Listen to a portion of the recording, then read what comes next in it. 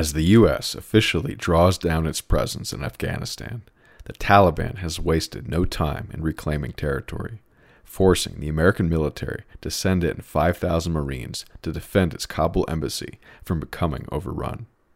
Meanwhile, the domestic war on vaccine hesitance has brought about even more draconian measures on travel and employment. Tonight, the full crew comes together to discuss the ever-present reminders that great power, corruption, and incompetence are lethal combinations.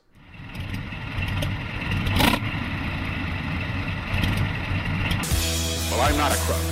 I've earned everything I've got. The military-industrial complex.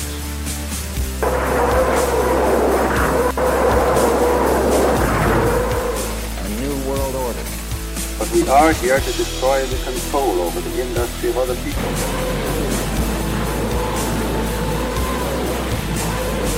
I did not trade arms for hostages. Ich bin ein Tier.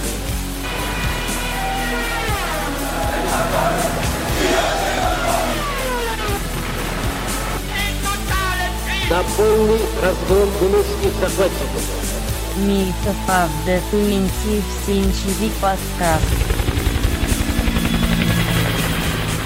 Down.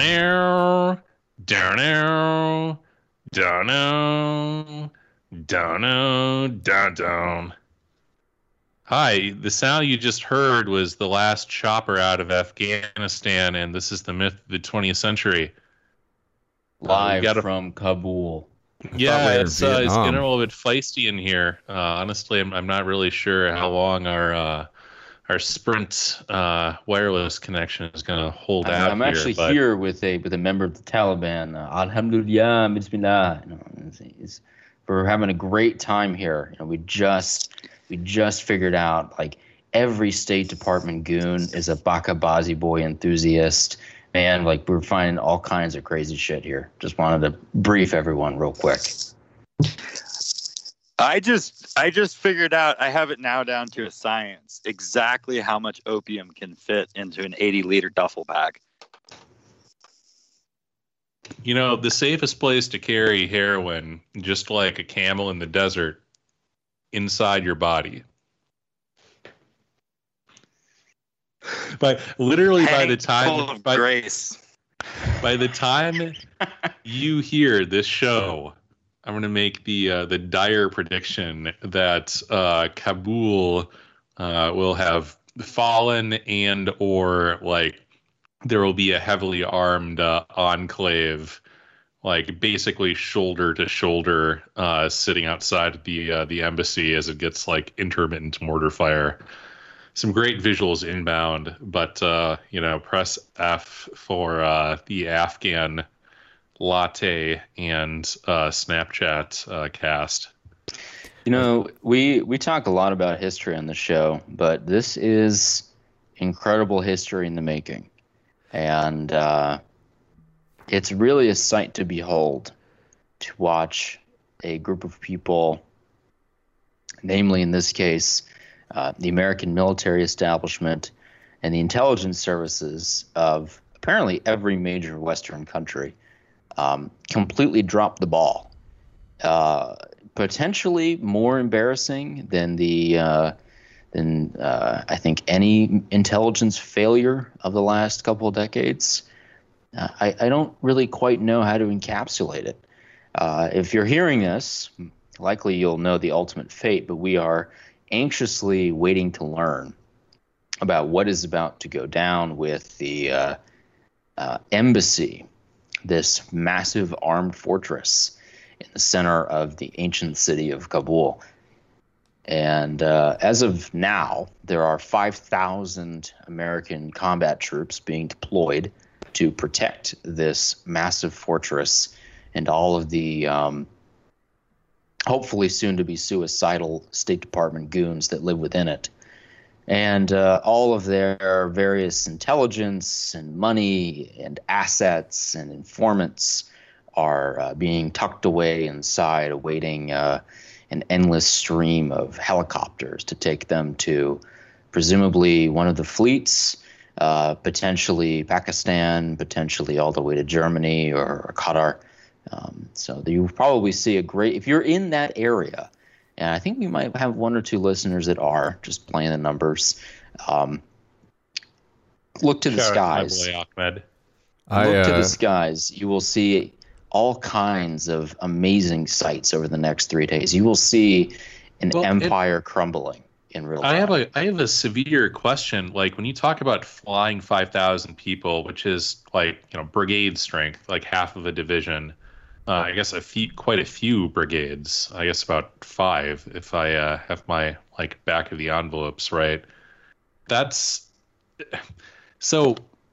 The point 50 transports is to get the people out of Afghanistan, and runways are kind of one way.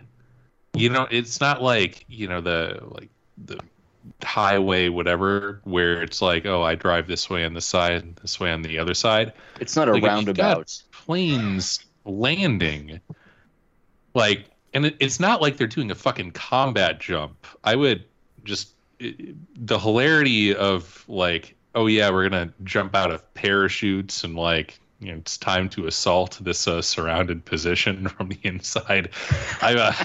I'm sure they're great at their job, but not ideal circumstances. And there's a reason just why like the idea of the airborne assault doesn't really exist anymore on a large unit basis. This is what those dumb Avengers movies have done to people. Like every member of the 82nd Air Force is going to think he's Captain America, and he's gonna I got my rifle. I'm like hitting the ground like 20 miles an hour, just dumping mags all the way from 1,000 feet up. Oh like what happens is that. And like, okay, disregarding the combat jump, which just, I don't think anybody's stupid enough to do that. So like you get off your C-130, like granted, they do like trained, like get off the plane, get your shit, get where you need to go in reasonably short order. But it's still like, okay, you're forming defensive positions. You're trying to find all your shit, like get everything coordinated while you're literally being surrounded. Like they are currently surrounded, and then to try to get everybody back on the same plane, like I'm not sure how much they plan in like a chaotic exfiltration of like thousands of personnel besides themselves. I think that we're already in like Mogadishu territory, and I think that it's inevitable. So a couple things, there's been a couple more developments over like the past 48 hours, particularly the last like 10 hours. Number one is that the Taliban have apparently either convinced or had infiltrated the ANA, which is the Afghan army, years ago. And it seems like there's been a force multiplier effect by a factor of 5 to 10. It's hard to tell. But what was originally a sort of vanguard force of the Taliban that was going to launch a series of probing assaults on Kabul has turned into the Taliban are inside the city and are now kind of swiftly moving through the city. They've apparently already freed one of the major prisons in the city that had hundreds of Taliban operatives inside of it. Inexplicably, we were keeping Taliban operatives inside the capital city. Strange decision there. But now there's sort of an endless amount of potential soldiers rapidly approaching the heart of the city. Currently, it's not known where certain members of the Afghan government are. Allegedly, several of them have fled to Uzbekistan and Tajikistan. If I were the Uzbek and Tajik governments, I would immediately tell them to get on a plane and go back. Do not want an angry Taliban trying to hunt down this people they consider basically traitors, resting in your country, especially if you border Afghanistan. But no one knows right now where Ashraf Ghani is. He's the sort of puppet president of the country. No one knows where key members of the Afghan military are. No one knows where several of these supposed badass kind of CIA-backed warlords are. One of them, Doltsam, I think that's his name. He is in Uzbekistan currently. But several of these guys have just vanished. My theory is that some of them are in Kabul, and some of them are probably at the embassy, which is why this has turned into such a catastrophe.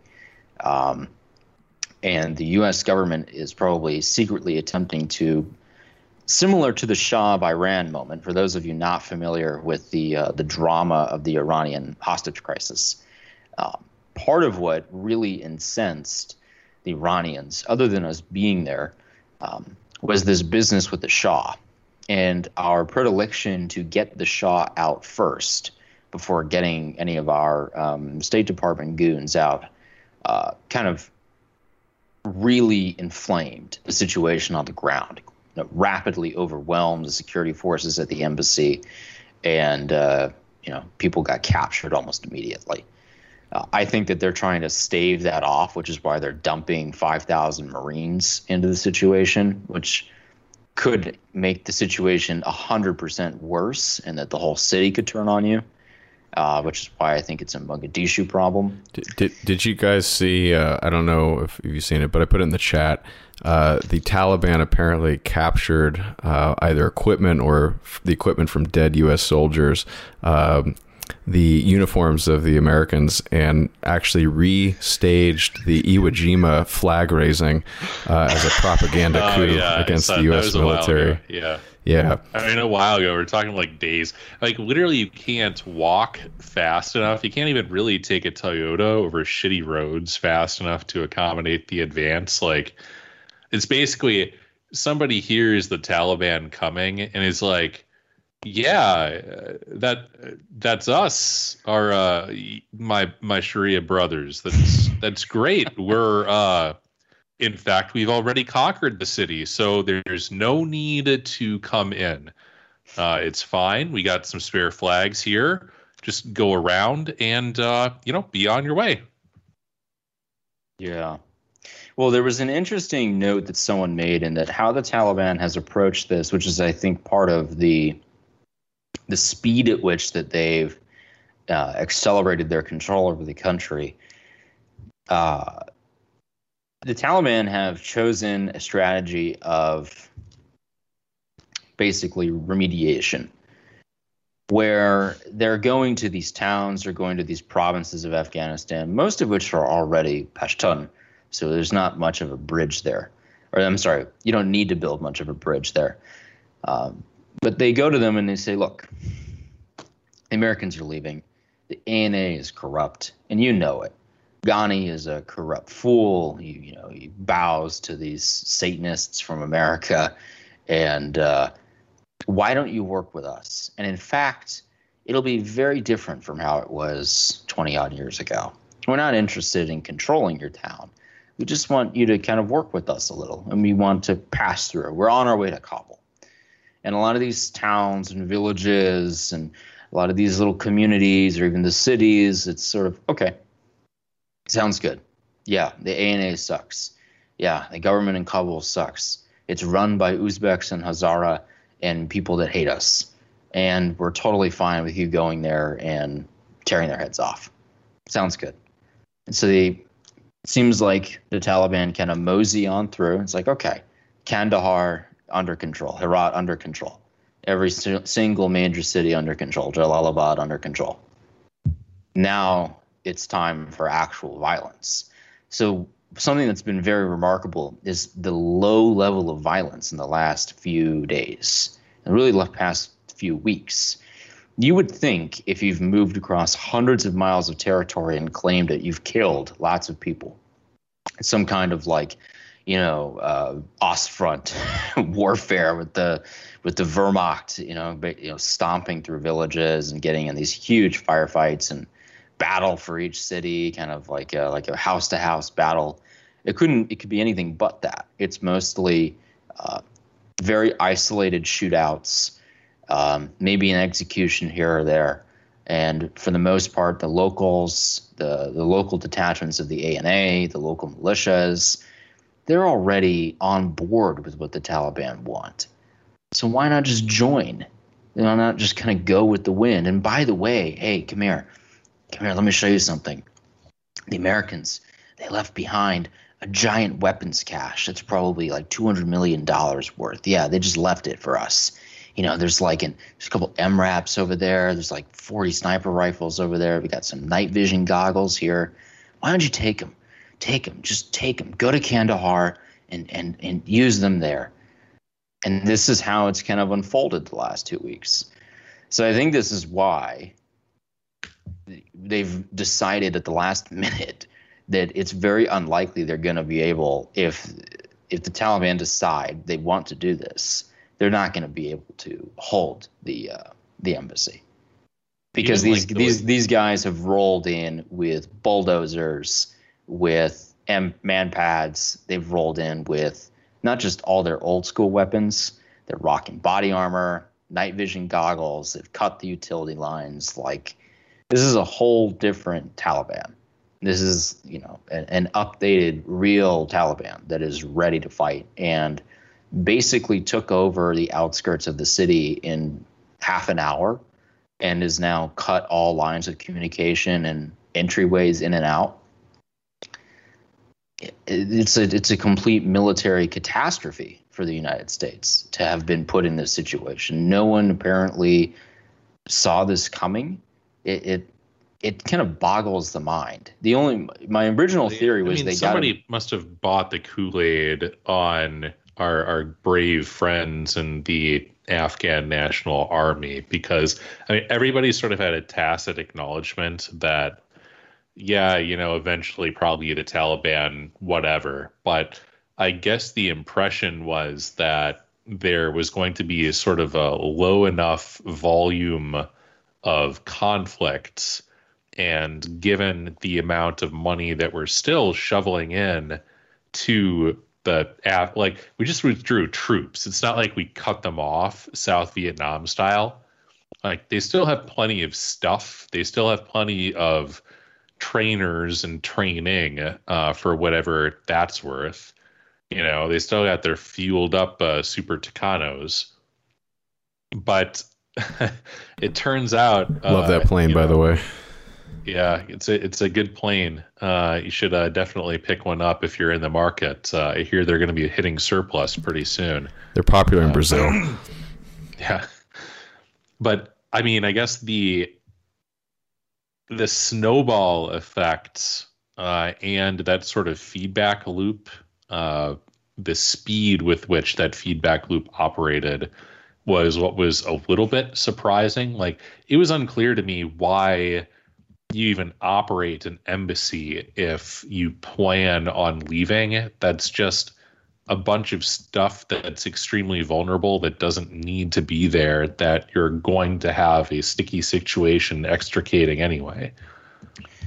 Well, the amount of hubris entailed is like, well, of course the United States of America has to have like a couple of thousands of liberal arts majors processing the final gay visa for the benighted Afghan LGBT population. Of course. What is an empire for if not for making sure that the absolute final Bakabazi visa gets granted on time and under budget? Well, this begs the question, what was this all for? Like, you're asking, why did we build a massive fortress worth hundreds of millions of dollars? All the infrastructure surrounding it. I think you just answered your own question. Well, yes, that's what I'm getting at. All the infrastructure to it. We armed it. We have contractors who are making a killing defending it badly, apparently. What was the point of all this? If the plan was always to leave, if this was the pitch. This has been the pitch for 20 years. Yeah, we're not going to stay. We're here to whack a guy. We're not going to stay, but we're here to help build a government. We're not going to stay, but we're here to make sure human rights are respected. We're not going to stay, but we have geostrategic interests out of the Khyber Pass. Just kind of kept creeping and creeping, but we're not going to stay. We're not going to stay. The whole point was just like, let's just spend a bunch of money. Let's spend a bunch of money. Let's enrich every smug idiot that works for these contractors from Dulles to Arlington. And every single one of them is going to buy a new multi-million-dollar home. Every single one of them is going to get an in-ground pool. And every single one of them is going to give the maximum individual campaign contributions to every single presidential candidate, senator, whatever, that continues supporting this stuff. It's like the greatest racket in human history. The road to Kabul goes through Falls Church. It is unreal how expensive this war was, by the way. I mean, but is it confirmed that this was a $2 trillion war? I read $4 trillion. I think, was it the $4 trillion figure? Isn't that from like Afghan and Iraq combined? I always thought that it was 2. I'll look up the source, but when we did our show with the Special Forces guy, I recall saying something like $4 trillion, but I'll look up the source. So $2 trillion. What could you have done? Think about it like this. Could we have just given the Taliban $2 trillion on September 12th, 2001, and said, we'll give you $2 trillion if you promise to be our ally and you hand over this guy that we're looking for? Like, would that not have just been the better play? Well, no, they because literally offered us the that, Beltway would have. The better play would have been like, you could have dropped like $2 trillion on Funko Pops. Oh, they offered to do it for free, by the way. Like, yes, they did. They were like, look, it's important to be hospitable to house guests. However, this is a bad house guest, and we wouldn't object to somebody walking in the back door and grabbing them out. And the U.S. was like, nope, sorry, hungry for blood, gotta humiliate you now. Hope you like gay stuff. And they're like, well, it's a cultural tradition, but we wouldn't exactly, like, nope, rainbow flags, coming right for you.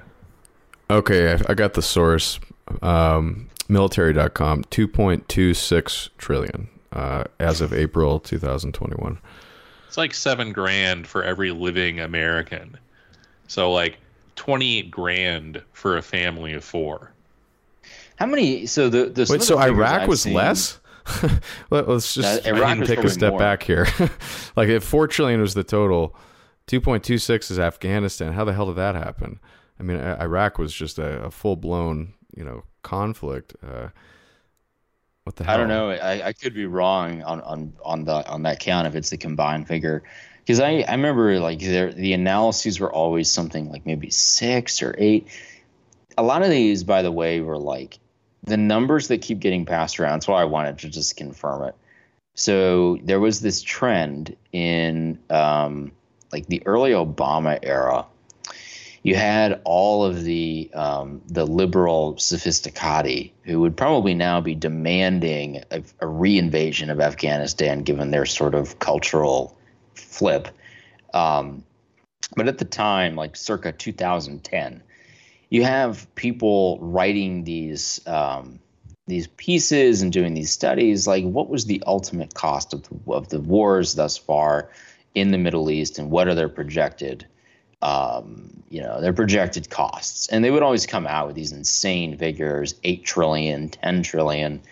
And I used to see those numbers get thrown around years and years later. Like, I remember seeing those numbers getting thrown around during like the early Trump election era. Like, we've spent $10 trillion or something like that.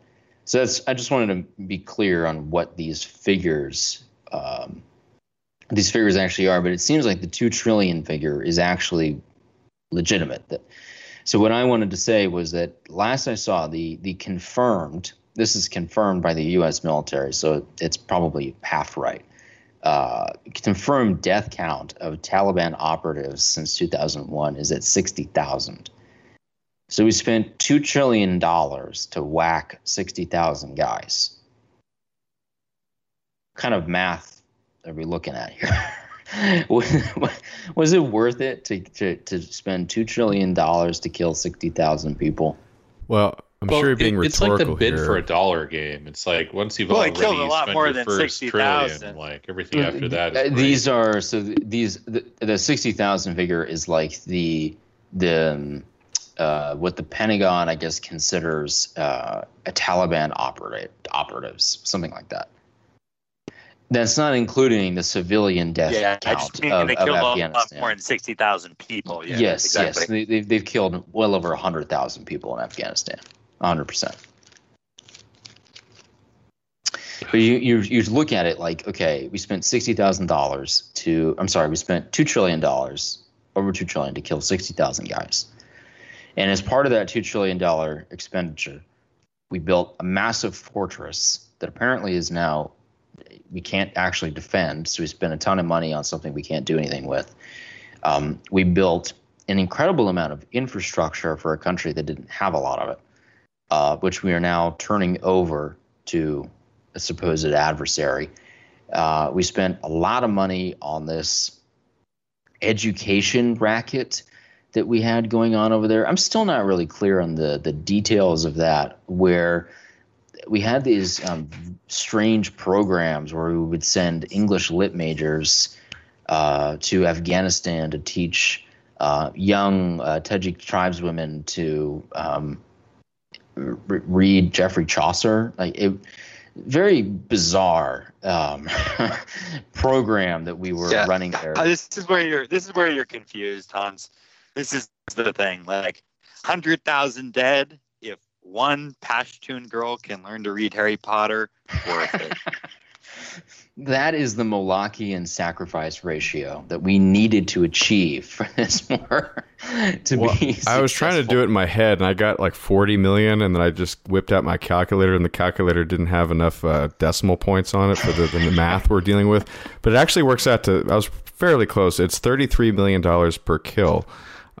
So, if you want to talk about bang for your buck, that's not very good. If you take that amount of physical currency in $100 bills and drop it on somebody, it will kill them.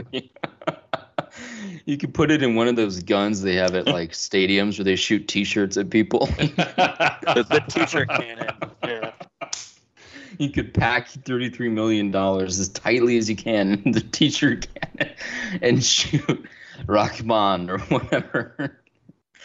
Oh my God, what a total calamity this whole thing is. And literally for nothing. For nothing. And this is, so we're coming up. It's not like our strategic credibility. It's like, wow, we were doing really great there until we decided to leave in ignominy. Like everybody knew, including the Taliban, that the U.S., a commitment from the United States, it's like opposite day. Like that's your death warrant. When the United States is like, hey, you're a regional patsy. Would you like some money and training? Like, where did I go wrong in life? Do I need to find Allah that like I'm going to meet him probably sooner rather than later at this point? Like, it's astonishing the extent to which the U.S. is just unable to even prop up regional warlords anymore. Like, that's something that's kind of imperial management 101. And the inability to actually focus on any sort of concrete strategic goal, instead like having these bizarre flights of fancy where we're gonna turn Kandahar into Basel. It's absurd. And the fact that it like finally reified in the obvious endgame here, like it could have been played as a realist, like, oh shit, yeah, this was a giant disaster, we won't do that again. But instead, even now, like currently, Jen Psaki is standing up on the podium and giving this eighth grade guidance counselor speech about, well, the Taliban needs to think really hard about whether they want to come back to class and if they're prepared to interact in a positive way with everybody else in the neighborhood. So why don't you go and think about that? Meanwhile, you have Bill Kristol over at the Bulwark literally rushed an article today calling for the reinvasion of Afghanistan. It's like, what is going through these people's minds? See, that's... Well, with Bill Kristol, it's easy. It's like, I could have gotten another 1,000 dead goyim out of this. What are you doing? Another $1 trillion. Do you know what the spread is on that? We need to keep that pump flowing. God. You know, I was thinking about this with 9/11 coming up. I think several of us in this scene and even amongst this group here, we were all kind of taking bets. Like, will the Taliban seize control of Kabul on 9/11? They managed to do it almost a whole month earlier. Yeah, I really wasn't picking like, oh yeah. Hey, under schedule and under budget. Better than we can do. I know. Oh my God. It's embarrassing. And so I was thinking about this. 9/11 coming up. This is the original impetus for this whole $2 trillion adventure we've gone on. And I think it was both Hank and Nick that just brought up that they had offered to hand over this guy, this former spook asset that we were pinning this whole thing on, if we could just provide evidence. We'll go get him for you. Yeah, we don't want that guy. He's like some Arab, living in the mountains. We don't want that. We'll go take care of it, but you have to tell us what he was doing. And how do you know he did this? And of course, the Taliban government was ignored and then proceeded to have several of its more mountainous regions in the north infiltrated by U.S. special operations, and the rest is history. Then the bombing run started, and then it was a full invasion of Afghanistan. What's interesting in hindsight is, first of all, is it possible in hindsight that Taliban were maybe right in the first place? That their suspicion that maybe this guy didn't actually do it, or there's something else to this? I'm starting to think that the official story on 9/11 just doesn't add up. It just doesn't make a lot of sense, guys. Something just doesn't feel right about this. I could be wrong. I don't know, man. Popular mechanics really convinced me. It's always funny when the domestic propaganda for the American public comes into like actual foreign policy, and someone out there in the world with some actual leverage like calls the bluff. It's always funny. I mean, the Taliban literally called our bluff 20 years ago. It was, okay, yeah, he's an asshole. We don't want that guy here. He works for you, but we don't want him here. So why don't you tell us what he did, how he did it, and we'll go take care of it for you. And what's interesting is that after the immediate invasion of Afghanistan, there was a couple interesting facets to the relationship. Number one, a lot of the early anti-terror activity that was primarily led by the United Kingdom and America involved the utilization of local troops, or no, I'm sorry, not local troops. Let's call them militias.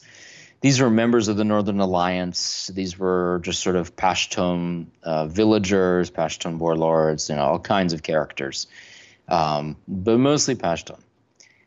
And they were kind of asked, have you seen anyone weird up in the mountains here?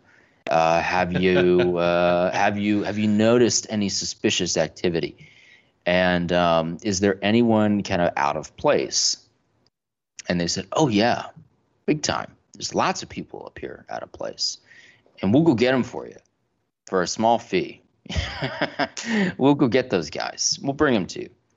And sure enough, these Northern Alliance members, Nuristanis, and just various Pashtun, they went up into the mountains, they found people, and they brought them back. And who are they bringing back? Admittedly, they found people they thought looked like Arabs, and immediately handed them over to the U.S. security forces and said, this guy, bad guy, let me tell you, he looks like an Arab. So he's definitely a terrorist. You don't want them here. And then they had their infamous cave searches. You guys remember this? So, like circa 2002, we had the cave searching expeditions. I remember the famous infographic where it's like where Donald Osama bin Laden's 12-story hollowed out mountain living on top of a pile of anthrax in the basement like a dragon. Remember they had like this anthrax and pornography. It's like level 8 rare Pokemon cards, level 9 pornographic VHS tapes. Yeah, what a cool guy. Oh my level God. 10 chemical weapons. We don't know. We can't say he doesn't have any. So here, my point is the many of the people level 11 is the Funko Pops. Many of the people in well, I guess level 12 is all of Saddam's hidden WMDs, right? That's where they stash them up in the mountains. But anyway, so my point is the people there were more than willing, if you paid them, to go up into the mountains and find people that they thought were suspicious and then bring them down to you and even offer to execute them for you. And this kind of goes against the grain of the official narrative. I know it's hard for especially our younger listeners. Wind the clock back 20 years now. Wind the clock back.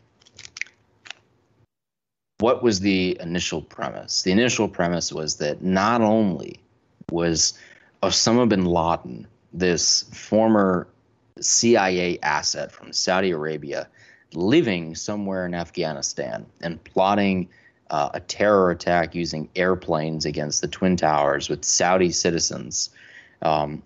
He was living in Afghanistan. He plotted it from there, and he was being given protection by the Taliban government of Afghanistan. And as we already said, the Taliban government called their bluff 20 years ago and said, we don't think that's true. We're happy to take care of him for you, but you need to tell us how he did it or what your proof is that he did this. And the Taliban were dissipated, but many of the Afghan people were more than happy to go out and find people they thought matched the description or matched a kind of vague idea of what could be a terrorist planner or something like that up in the hills. So this whole notion that like the country was giving safe harbor to the international, terrorist syndicate, it was just kind of laid bare as being, just false. But this lie went on for 20 years it went on for 10 years of we're trying to hunt this guy down. And in the process of hunting this one guy down, we ended up carpet bombing the entire country. And in the process of carpet bombing the entire country, we outlaid $200 billion in the recent, kind of omnibus spending bill, like probably circa 2005. All this money into rebuilding Afghanistan. We're going to give them a parliamentary democracy. We're going to give them elections and an economy and a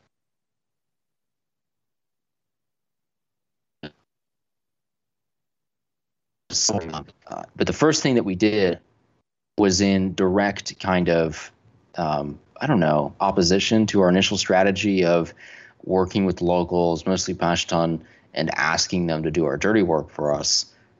We ended up going in and immediately staffing the government, civil service, bureaucracy, military command, and media with non-Pashtun. So the United States seeded a civil war, or what's going on right now, the revenge of the Pashtun, 15 years ago, give or take. They staffed it with Tajiks, Hazara, lots of Shia, lots of Uzbeks. Well, this is because Zog knows exactly nothing else but minority rule. That's what it's built on, and that's how it operates. Its empire spread.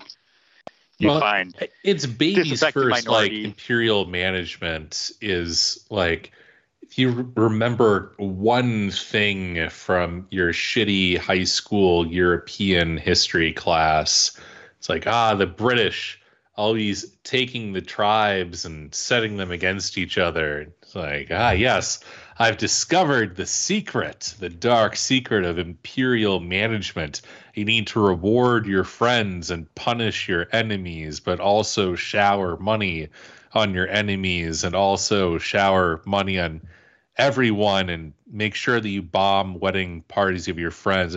The details get fuzzy, but we're pretty sure that minorities have some role to play. And they were the bastards on our side, so you get a civil service job and you get a civil service job, and suddenly they're hiring all the civil service positions. So not necessarily like an ideal situation. If the U.S. would have been like, okay, Northern Alliance, like pick your official favored ethnicities, and we're just going to go full British with it, that could have worked, but it's fundamentally not compatible with the U.S. style of imperial management. Yeah, and I think that ultimately you can argue that all of this was done intentionally. Like, going back to what I was asking before, maybe the official story of 9/11 isn't accurate, guys, but could it be possible that we screwed up, quote unquote, screwed up at every turn? We made like every bad decision. We spent way too much money. We created all these sort of endless programs and funds and warlord payoffs that went nowhere. Was it all just to skim? Was it all just a big racketeering exercise? Was basically creating the conditions for civil strife and the necessity to stay there forever? Was that done just so we could continue kind of skimming and, some, like I said, some smug idiot from Dulles could continue to make extra cash on his like consulting job? Was that all this really was? I mean, a year after invading, sure. Yeah. Like, I think that's pretty obvious. And it wasn't just like, quote unquote, the military industrial complex. Like, everybody made their career on Afghanistan. The reason why we have a gigantic embassy compound in Afghanistan isn't because you need that many people to like do all the complex shit. It's because having an embassy in a conflict zone is a career opportunity.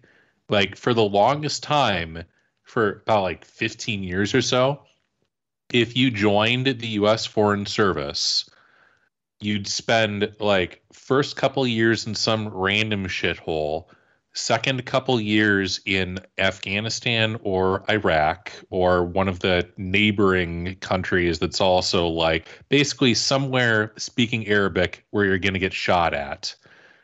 Rotate back to DC for a couple of years and then like evaluate your life and decide whether you want to like make it, and like maybe you get some juicy Russia assignment or something.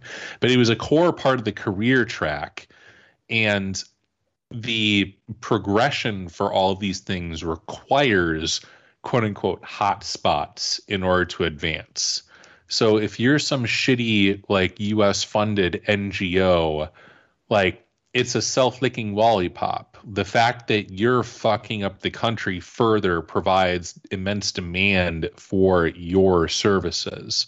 Mm-hmm. Even going into academia, like the volume of papers and conference reports written about various aspects of Afghanistan, because like you get funded and you get read and you get cited, it's absolutely insane.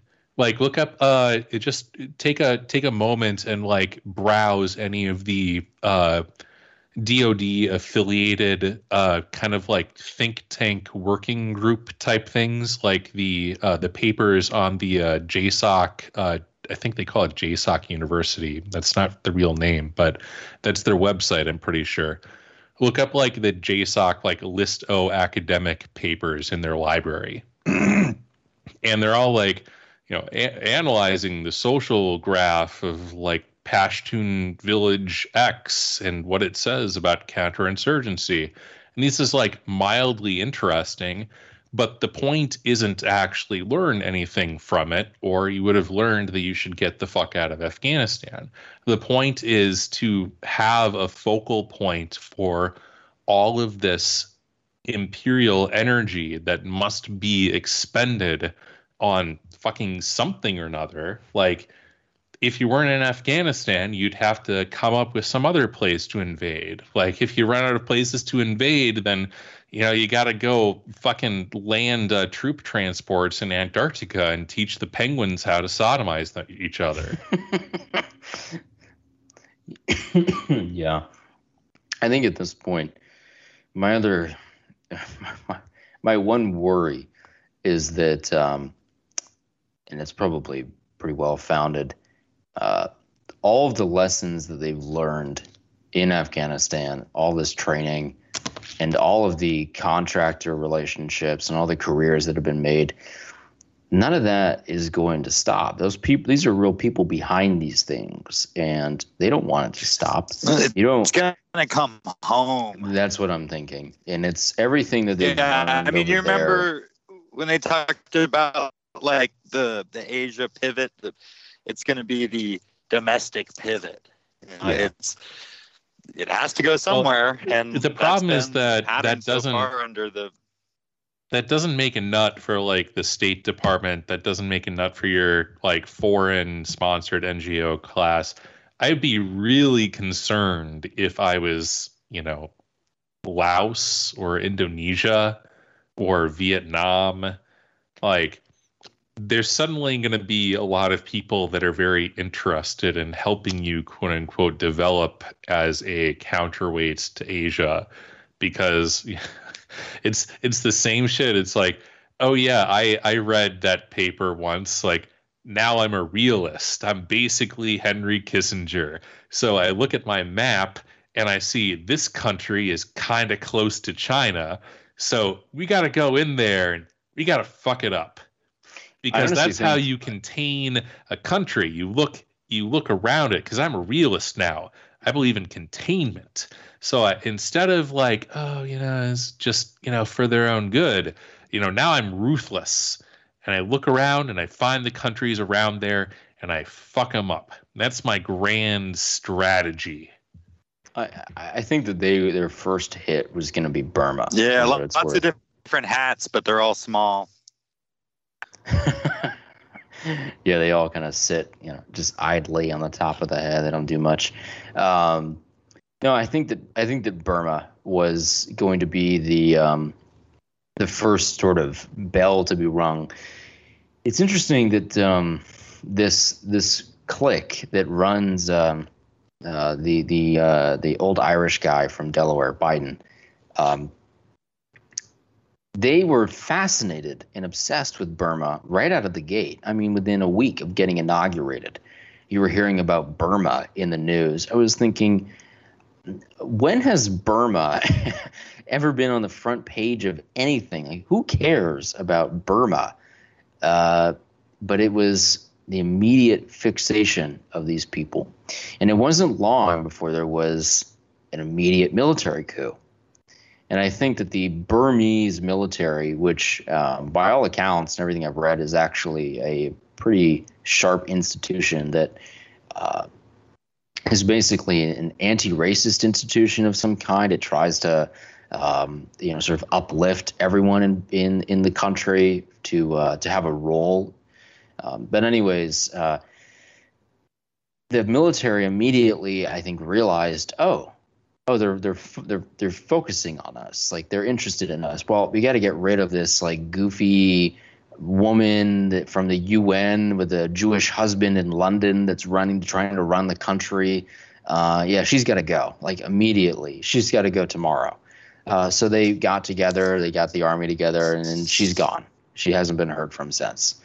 So I think that whatever their next pivot is, it'll be a mix of coming here and somewhere in Asia.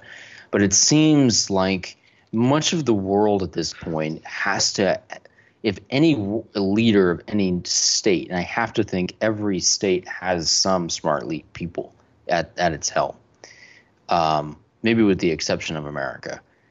But most of these states at this point have to see the writing on the wall. Like, if you're small enough and not backed by somebody, you are a potential target for American interference. Like, the Americans will try and come in. Yeah. They will try and play a role in your country.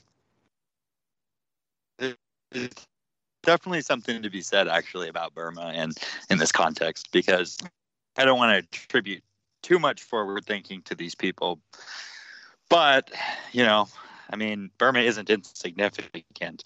If they're getting out, if they're forced to leave Afghanistan, well, the next best place for opium production is the Golden Triangle. Yeah. That's the other totally undiscussed element. Apparently today, Chris Murphy, who is the another dumb Irishman, he's from Connecticut, apparently. He's the senator. He admitted publicly that he saw heroin or poppy field production going on 9 years ago when he visited Afghanistan. Funny.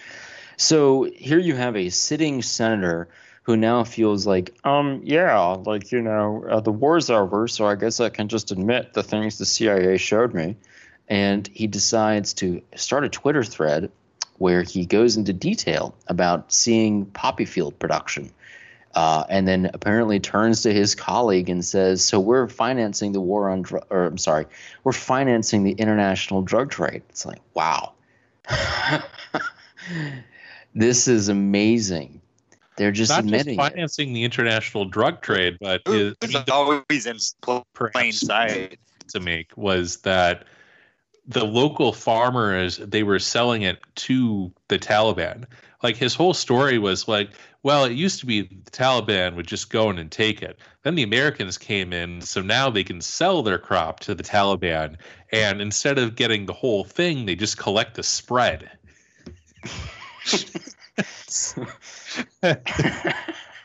This tiger blood. This is how you win. God. Yeah, I think that there is something to be said on, Nick, what you're saying, this aspect of the drug trade. And it satiates a couple goals. First of all, they get to bill it to the DOD as we're doing China containment. Then they get to bill it to the certain aspects of the government that are, at least involved in like anti-drug proliferation, which probably secretly is drug proliferation, but who am I to judge? They probably want to satiate those people because those people need a payoff and those people need work to do, especially as it seems like the cartels are just sort of impenetrable down south now. So they will go over there with every single party satiated. Everyone's going to get their piece of the pie, something to do. Burma is a mess of a country. It has, unlike Afghanistan, you do have the general Burmese majority or sort of highest, plurality. But that's a very loose concept, much looser than the concept of the Pashtun. And it's a mess demographically, regionally. It's a violent place, and so it has all those dynamics of where there's already very little cohesion. The only cohesion is some kind of literal military or ideological dictatorship. In this case, it's a military dictatorship. One of the few cultural forces that unites people is Buddhism. And along with, you can brand the human rights abuses, which they've been slowly talking about for the last 10 years, this Rohingya business, where this group of basically Bengalis, Muslims, have been told that they're not welcome anymore and they need to leave. So I think that they have all of the prerequisites ready to go.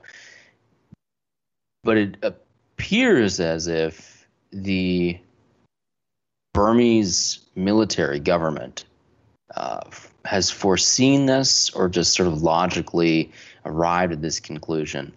And so they cooed the woman that was in charge, who was weak and probably working for the enemy. And as I said, has a Jewish husband that lives in London, which is very peculiar. They got rid of her. The first thing they did was immediately field a meeting with the Russian, I think it was the Deputy Minister of Defense for Russia. And a similar sort of attaché from China arrived in the country not long after. So it appears as though the Burmese military, seeing a potential military, American involvement, has kind of sought to secure its own existence. I can't say the same for places like Laos, Cambodia, or Vietnam.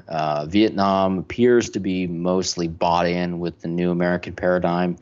Laos and Cambodia are kind of up in the air. Cambodia is much more friendly to China. But if they do want to try and access the next, global drug trade phenomena, they're going to have to find some way into that region. And if Burma is not the way you do it, well, what's old is new again. I mean, this is what happened in the 50s and 60s, and then it wasn't until around the century that Afghanistan became the new main source of opium.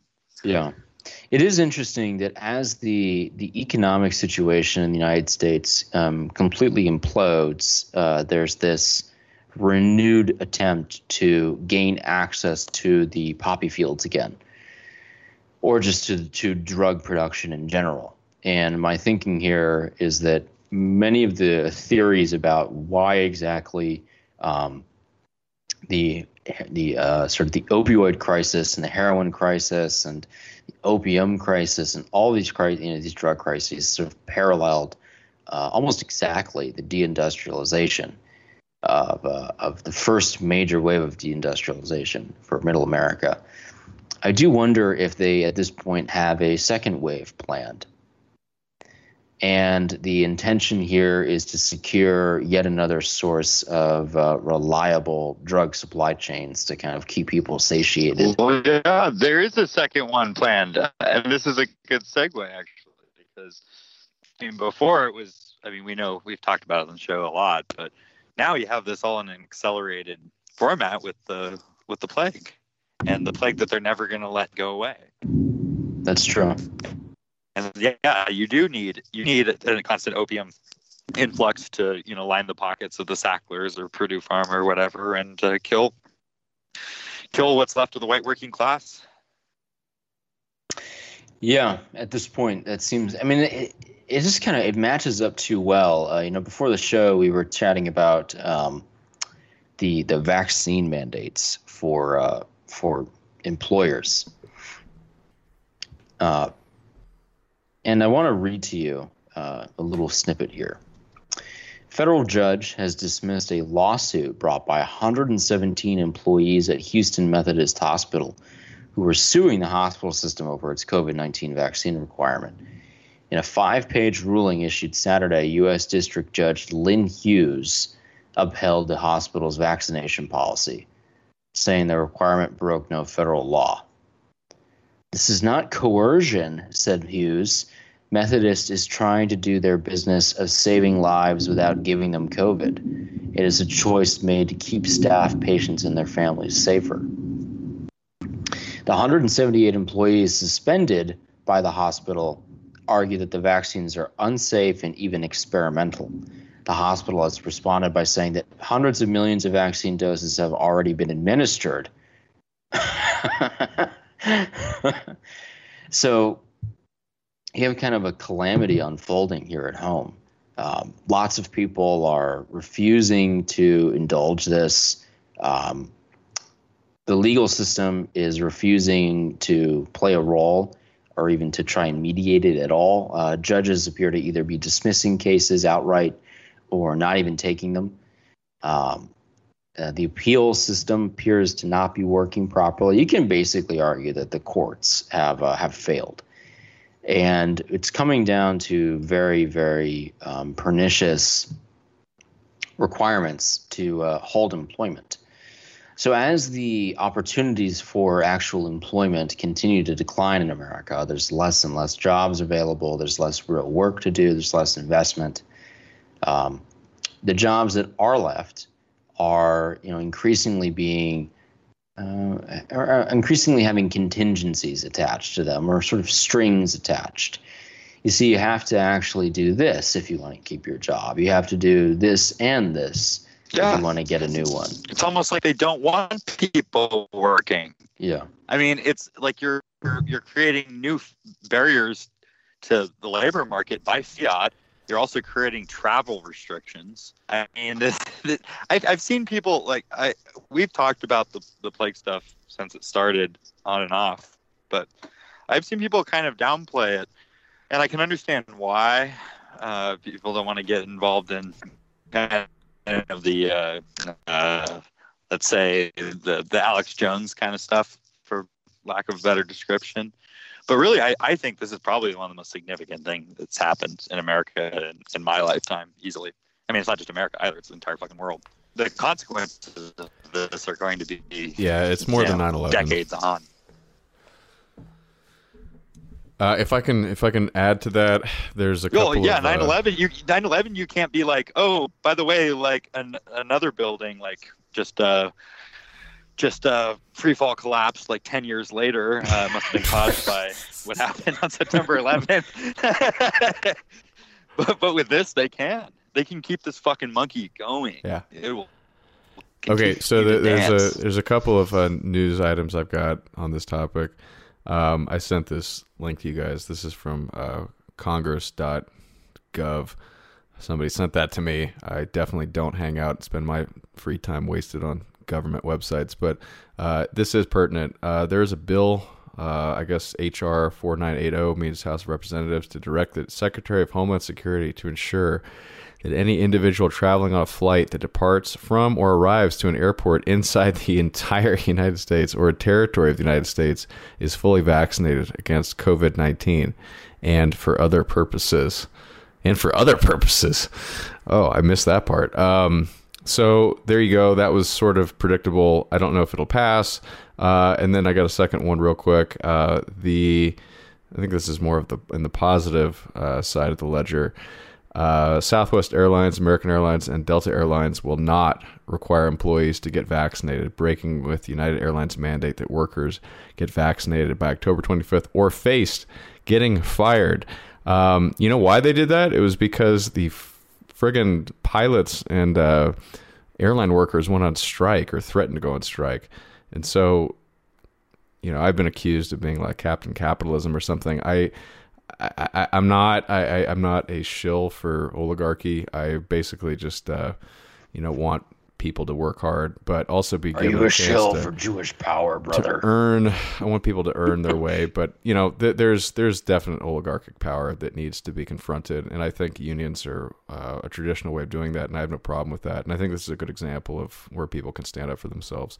So those are the two items I wanted to bring up. Yeah, I mean, are they going to be going down to the southern border and sticking like cotton swabs up beaners' noses? Is that this is such a fucking no, of joke, course not. Dude. No, those people are more important. The Canadian border than us. is completely shut down, and it's effectively enforced. If you try to cross the Canadian border, apparently they're demanding at the border crossing that you show proof of your product consumption. Here's what's very curious. You have effectively an unfolding labor market revolt going on in America right now. And they are preparing to flood the country with your replacements. that is the best way I can really encapsulate when I'm trying to connect a lot of these things. I can encapsulate this. They know a lot of people are going to push back. A lot of blue-collar people are going to push back. They're not going to go along with this. I think that they are going to start finding legal methods to enact mandates at state and federal levels, meaning that not only can you have to display it to do certain things, you have to get it, no matter what. And I think that there will be lots of people who will not go along with it. They'll lose their job. The government will basically strip employment from them. And the country is being in the process of being flooded, not just at the border. All the visa programs are being expanded. They're creating new visa programs. Everything that Trump attempted to do with the that O1 program and the H1B program and all these programs have been undone effectively. And I can tell you from some recent anecdotal experience, corporate America has kind of rediscovered overseas contracting. There was a time when not that long ago, I shouldn't frame it that way, but somewhat recently, there was a trend where there was more onshoring for employment, especially in the tech side and the white collar side. Part of it had to do with, I think, fear of potential, regulations around offshoring jobs or hiring internationally. And some of it had to do with, I think, problems during the pandemic. But corporate America has really started to kick up the overseas contracting. So the visa programs are wide open. You're having a total flood come in at the southern border with all kinds of characters from the whole planet, from Cameroon to Kyrgyzstan. You have people coming in through that southern border. And on top of that, the corporate America has really, really ramped up overseas contracting. To me, that's a sign that everyone is kind of prepared to just phase out Americans who don't go along with this from the job market. Their replacements will be, sort of found within the next year or two, depending on what they do. For certain things like the airlines, that's a little trickier. They'll figure out a way to solve that. They're going to have to wait a few years. The airline unions are just too powerful, and to be honest, you have to go through a lot of training and accreditation. There's actually a lot of rules that come into place for being to work on an airline. So those people will be safe temporarily. If you are a programmer, if you are an on-site engineer, if you are a carpenter, if you are working in retail, if you are a truck driver, they will probably start to try and mandate you not only get the vaccination, just like constant proof, you go along with a vaccination plan, which is, I think, what they're going to unveil at a both employer and government level, because this booster talk is now sort of beyond the pale. They're going to do it. So you'll be on some kind of literal plan where you plan out when you're going to be getting your booster vaccinations, which one you're getting, all that sort of thing. And if you disagree with this, if you push back, consume pharma product, get excited for next pharma product. Yeah. And if you push back, if you do anything to try and stop this, your replacement's already ready. If you're blue collar, you're lower on the wage pole, we have 10 guys from Oaxaca that are going to do your job for you. If you're a programmer and you're an engineer, we got a guy in Kiev or a guy in Karachi that's going to do your job for you. And if we want to bring someone here. Yeah, and on the working side of that, I mean, what's incredible about that is if you get canned for not going along with the pharma scheme, well, the beauty about under the table illegal labor is it's under the table. It's fucking incredible, dude. Yeah, and this is starting to look like pretty much every country the last century did that experimented with this sort of market control, especially labor market control. You have the rise of the black market. So I think for the United States for the first time will have a black market for relatively normal activities. This is always a strength of the U.S. and of kind of Western countries like it, with the same either kind of Anglophile background, or I think Germany and France to an extent are similar, Norway, where most labor activity that people would regard as normal is not really found on the black market. You can find versions of people doing stuff, kind of truck drivers doing illegal hauls, programmers, becoming hackers, but it's much more rare. You don't have a black market to avoid government control of your labor necessarily. But that'll be changing. You will probably have to survive through that and that alone. That's a great point. Yeah, it's basically agorism, actually. As much as that was kind of a meme, there's some truth to it as far as you could imagine that situation playing out. Yeah, no, we've come full circle. We're back to libertarianism. What I love about this whole situation is that, like, the populace of the country is slowly being instructed in a lot of very interesting techniques and being introduced to a lot of interesting networks about who exactly, like, how, let's say that you needed some paperwork and you lost your paperwork. You're a good boy, you've been vaccinated, but I mean, try getting your replacement paperwork for any of this shit. Like, yeah, let me just call up the fucking Nogales Walmart that I got vaccinated at like 2 years ago and get me a copy of that paperwork. It's just not tractable. So, a guy who knows a guy who can, fix your paperwork up for you. The same way that just the whole slow boil thing is like, it only works if you don't literally turn up the temperature so slowly that you evolve to be immune to it.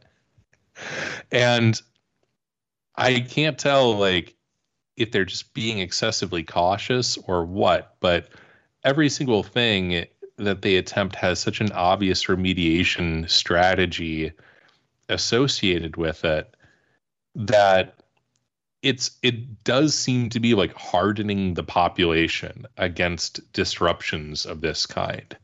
Like the amount of people who are now effectively resilient to shutdowns, like, where previously it was like, oh shit, well, if Walmart closes for a week, then I'm basically fucked. Like, people have learned about these levers that the regime has, and they're rapidly developing, even the most banal countermeasures. Like, they work well enough that those levers become ineffective.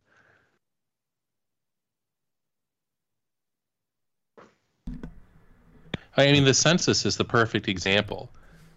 The drop in the white percentage of the population is not explainable by demographics. It's not like they all died, and the effective birth rate that the white population is showing would imply that, like, the proportion should be like a solid 5% higher than it shows in the statistics. But the other category, it's like, holy shit, somebody got a clue that you fill out the fucking form to optimize for whatever you're filing the form in order to do. Not right. Some ancient Anglo-Saxon notion of fair play. It's like, it's a form. You bubble it in and you send it off. It's not there. The truth value is orthogonal to what you put on the foam to get your program. That's interesting, because I totally forgot about that until you brought it up. This recent become a nigger to the system. I forgot about this report, even though it came out like this week until you brought it up. The absolutely incensed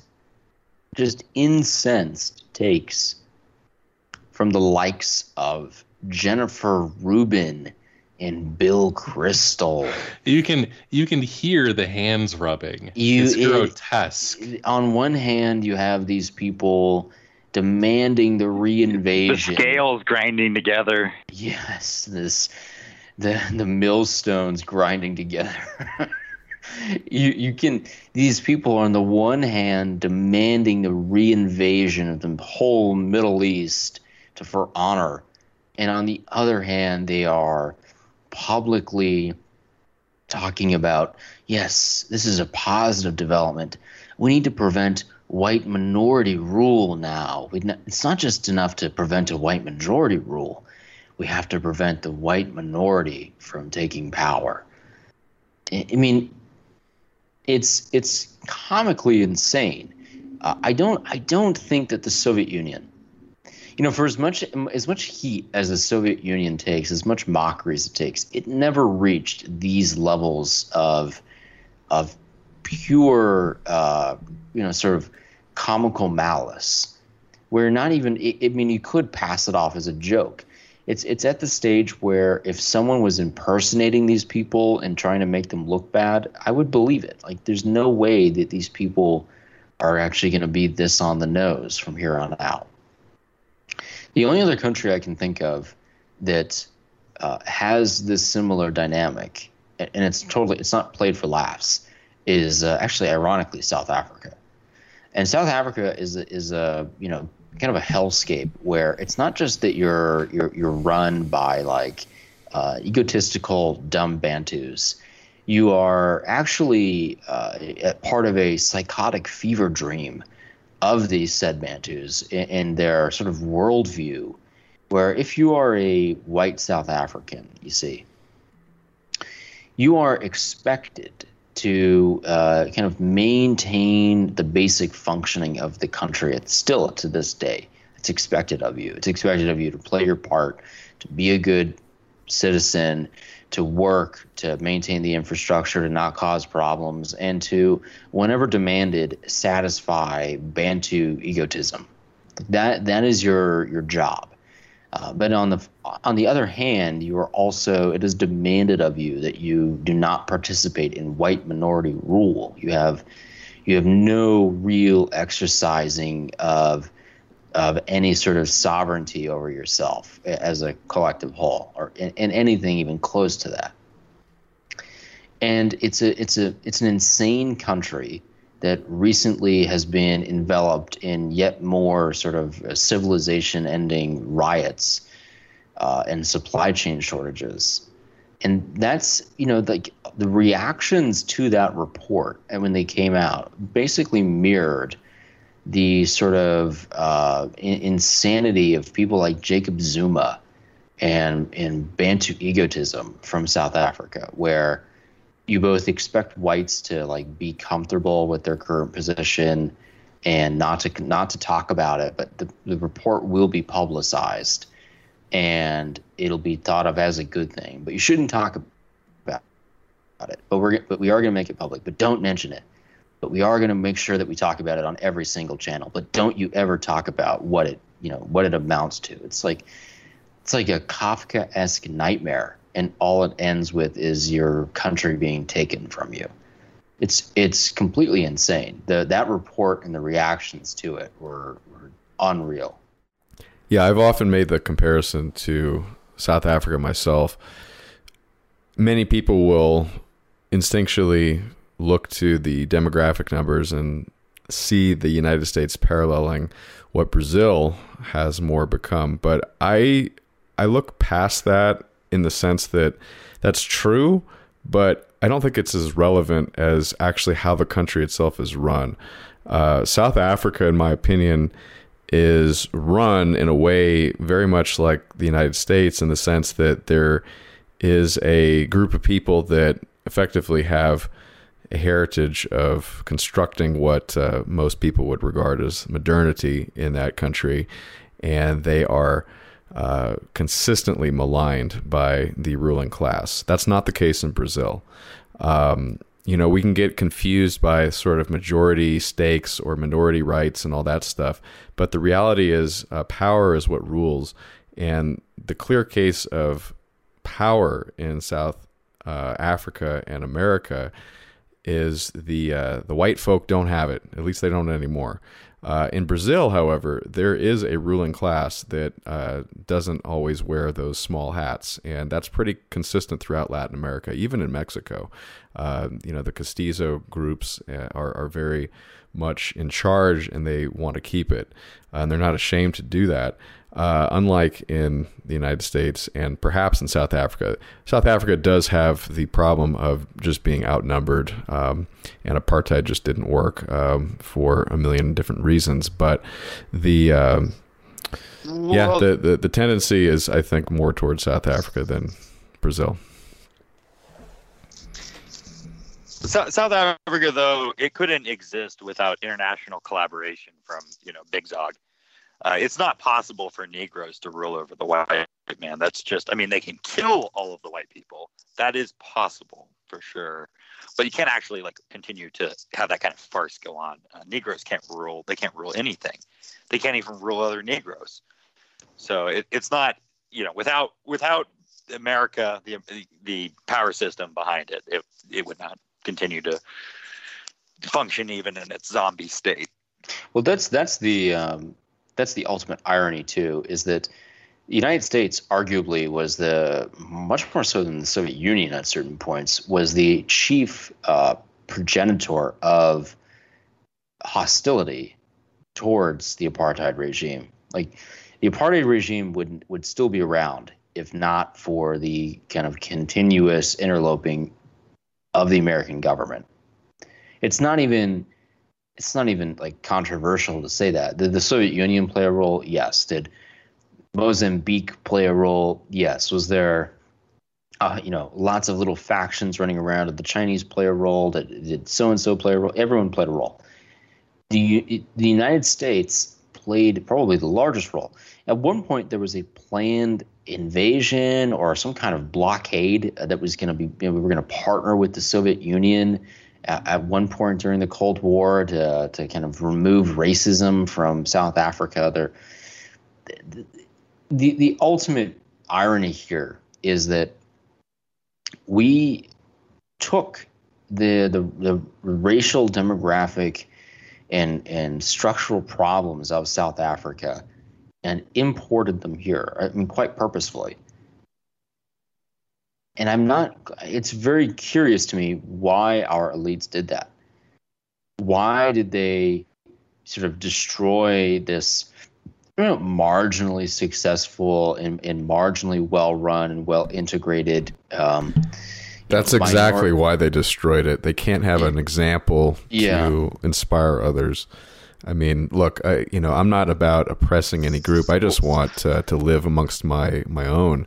And they had worked out a system in South Africa whereby the black South Africans actually were much better off health-wise, economically, many would argue, than they are today. But that doesn't matter because, on the surface of it, it looked like some kind of, racist regime that goes against the ideology of the neoliberal. And so I think that's why they had to destroy it. Well, and the capitalists and the Jews still have access to the things of real value in South Africa. Yeah, they didn't ever lose access to the diamond mines or to the mineral markets or anything like that. So nothing of extreme value to them was ever lost in that sort of racial transfer. And honestly, that is exactly what's going on here. As long as access to the key markets, to the capital markets, and the resources, and the supply chains, to the infrastructure, and to the civil service are not interrupted, or not majorly interrupted, these plans will continue. They will continue unabated. The same thing is happening in Canada. Yep. The same thing is happening in Australia. The same thing is happening to every country kind of similar to ours. And as long as there's not a real interrupt to sort of the establishments or the global establishment's ability to perform their desired functions, nothing will change. It is interesting going back to Afghanistan. That appeared to be the role that Afghanistan was going to play. It was going to play a role similar, I think, to what Canada played. Much more so than maybe on a smaller scale, but much more so than I think even the geostrategic whatever kind of rationale they had for it. Oh, we're near the Khyber Pass and we can kind of choke up the Chinese or the Russians in Central Asia.